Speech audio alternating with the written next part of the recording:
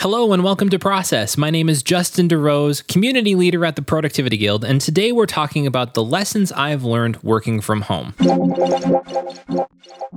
Today will be part one of a two-part series. We've got a lot to cover today, so let's dive right in. Global Workplace Analytics tells us that working remotely has grown 140% among non-self-employed people since 2005. And in 1 year, from 2015 to 2016, it grew 7.3% among non-self-employed and 2.4% for self-employed. This is a trend that's going to continue, and it's a relatively new phenomenon that we're still trying to figure out the best way to approach things. Clearly, it helps people be more productive because they're not in a noisy, interruptive office environment. But there's challenges that people have working from home that are new and different, such as a lot of people working from home can deal with loneliness or depression, because no longer are there as many water cooler type conversations or spontaneous relationships formed from working in the same office. You have to be so much more intentional with your relationships working from home. While it's still possible to build some of those random type relationships in a work from home, working remotely type scenario, it's primarily through digital means, which is that much more difficult. I've been a remote worker for the last 7 years or so, most of which started working from a small branch office of a corporation where none of my coworkers were, meaning my whole team was co-located somewhere else and I was the sole person in our little branch office here. Then I started working from home part of the time, and then the rest of the time in that 7 years is as self-employed working from my home. And so this whole episode is really a summary of some lessons that I have learned over the last 7 years that have made me more effective as a remote worker. Let's dive right in. Lesson number 1, be intentional with relationships. Now, you might feel satisfied working remotely with chat conversations and social media interactions for a while. I know I was, but long term, you still need deeper relationships. You still need those people you can have longer conversations with about work and non-related things. So that's why intentionality with relationships through scheduled phone calls or lunches or joining a group which meets weekly, these are all ways to get deeper connection with other people. And if you're living in the same house with other people, a significant other or children, take breaks to chat about your day with them. It's totally okay to step away from doing your work when working remotely, having some conversations with the people around you, because it's not just about getting the work done. It's about living an effective life. And part of living an effective life is having high quality relationships. And that's the only way that you can. Many of us, especially when we get into adult life, most of our relationships can revolve around work. And working remotely then therefore really puts a difficulty in building some of those relationships. So be intentional. Find things outside of work to get connected with people. Schedule lunches with friends, phone calls with your coworkers, video calls even, and just talk. You can talk about work things, you can talk about non-work things, but just be intentional about forging those deeper connections because you'll be more satisfied in the long run with both your work and your life. Lesson number 2, get outside. Going outside for walks during calls, if that's okay with your superiors and peers, bringing your laptop out onto the deck into the sunshine and getting some work done, or other modes of getting outside will definitely help your emotional and physical health immensely. I know, especially where I live, winters are very difficult, so it's difficult to get outside. And I noticed the difference for me in my own emotional health during those seasons working remotely. Back when I worked in an office, it was a little different because you still had people you could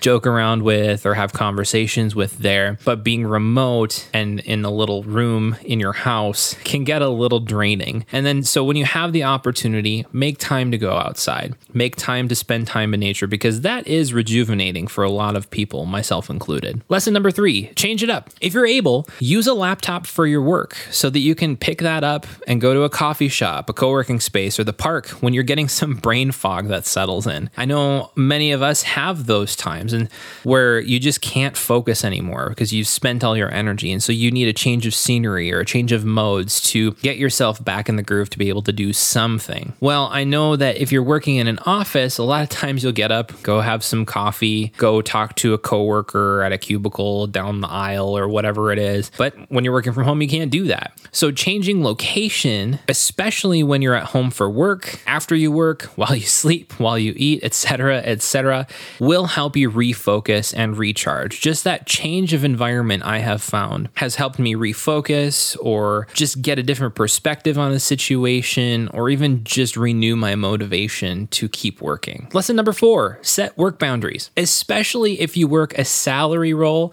or if you're self-employed, it can be very difficult to stop working at an appropriate time. For those of you who are self-employed, it can feel like you're working all of the time because your job is part of your life. Your work is part of your life at that point, but you still need to set boundaries. So a few ways that you couldn't do that is to have a dedicated space as a work zone. Many people who are talking about remote work say that this needs to be a dedicated room. Well, while that's ideal, it doesn't have to be. And I'll raise my hand as the first person to say that because as I am here right now recording this podcast, I'm recording it in a corner of my master bedroom, just because my wife and I do not have the space in our house for a separate office at this point. However, if you can set a space where you can close the door and do work, it works so much better because then you can kind of section that off. You know, like the corner of the room that I have my desk in right now is my workspace. I don't use it for anything else. And so even just that mental shift of this is my workspace, even though it's right next to my bed where I sleep, it still helps me disconnect from it. So do something like that. Have a separate space you can have as a work zone so that when you walk away from it, you're done with work. Additionally,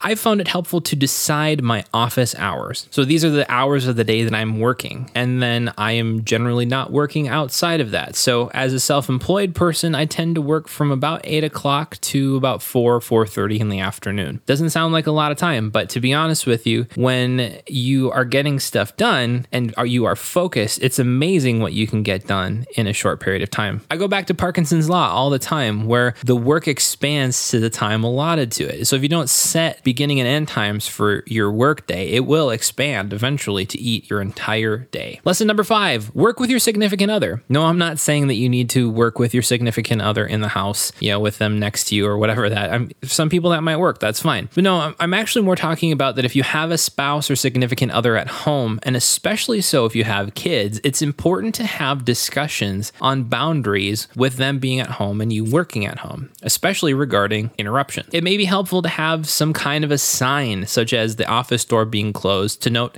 that you can't be interrupted right now, or during certain hours, such as 8 to noon, because those are your best work hours. And if you get interrupted during that time frame, you're actually losing out on a lot of productivity and a lot of getting your best work done. And keep in mind, this is not a one-time, one-size-fits-all type of conversation. It's an ongoing thing because needs change all the time between significant others and children and whatever is going on in the house that given week. And so there may be a week where you need to say, okay, interrupt me at any time during this because so-and-so is sick or something like that. But it's an ongoing conversation to have between you and your significant other or spouse, just to say, these are what the boundaries need to be so that I can get work done, so that you get what you need in the process as well. Well, that's all for this time. If you want to join in on the discussion for this episode, or if you want to connect with others who are in the process of becoming better on their productivity journey, head on over to the Productivity Guild at productivityguild.com. Or if you want to support this podcast and get access to video modules, productivity courses, and more, consider signing up for a pro membership at the Productivity Guild for just $10 a month. Get a free month trial using code PROCESS19. Lastly, if you like this show, rate us on iTunes or recommend us on Overcast. My name is Justin DeRose, and join me next time on Process.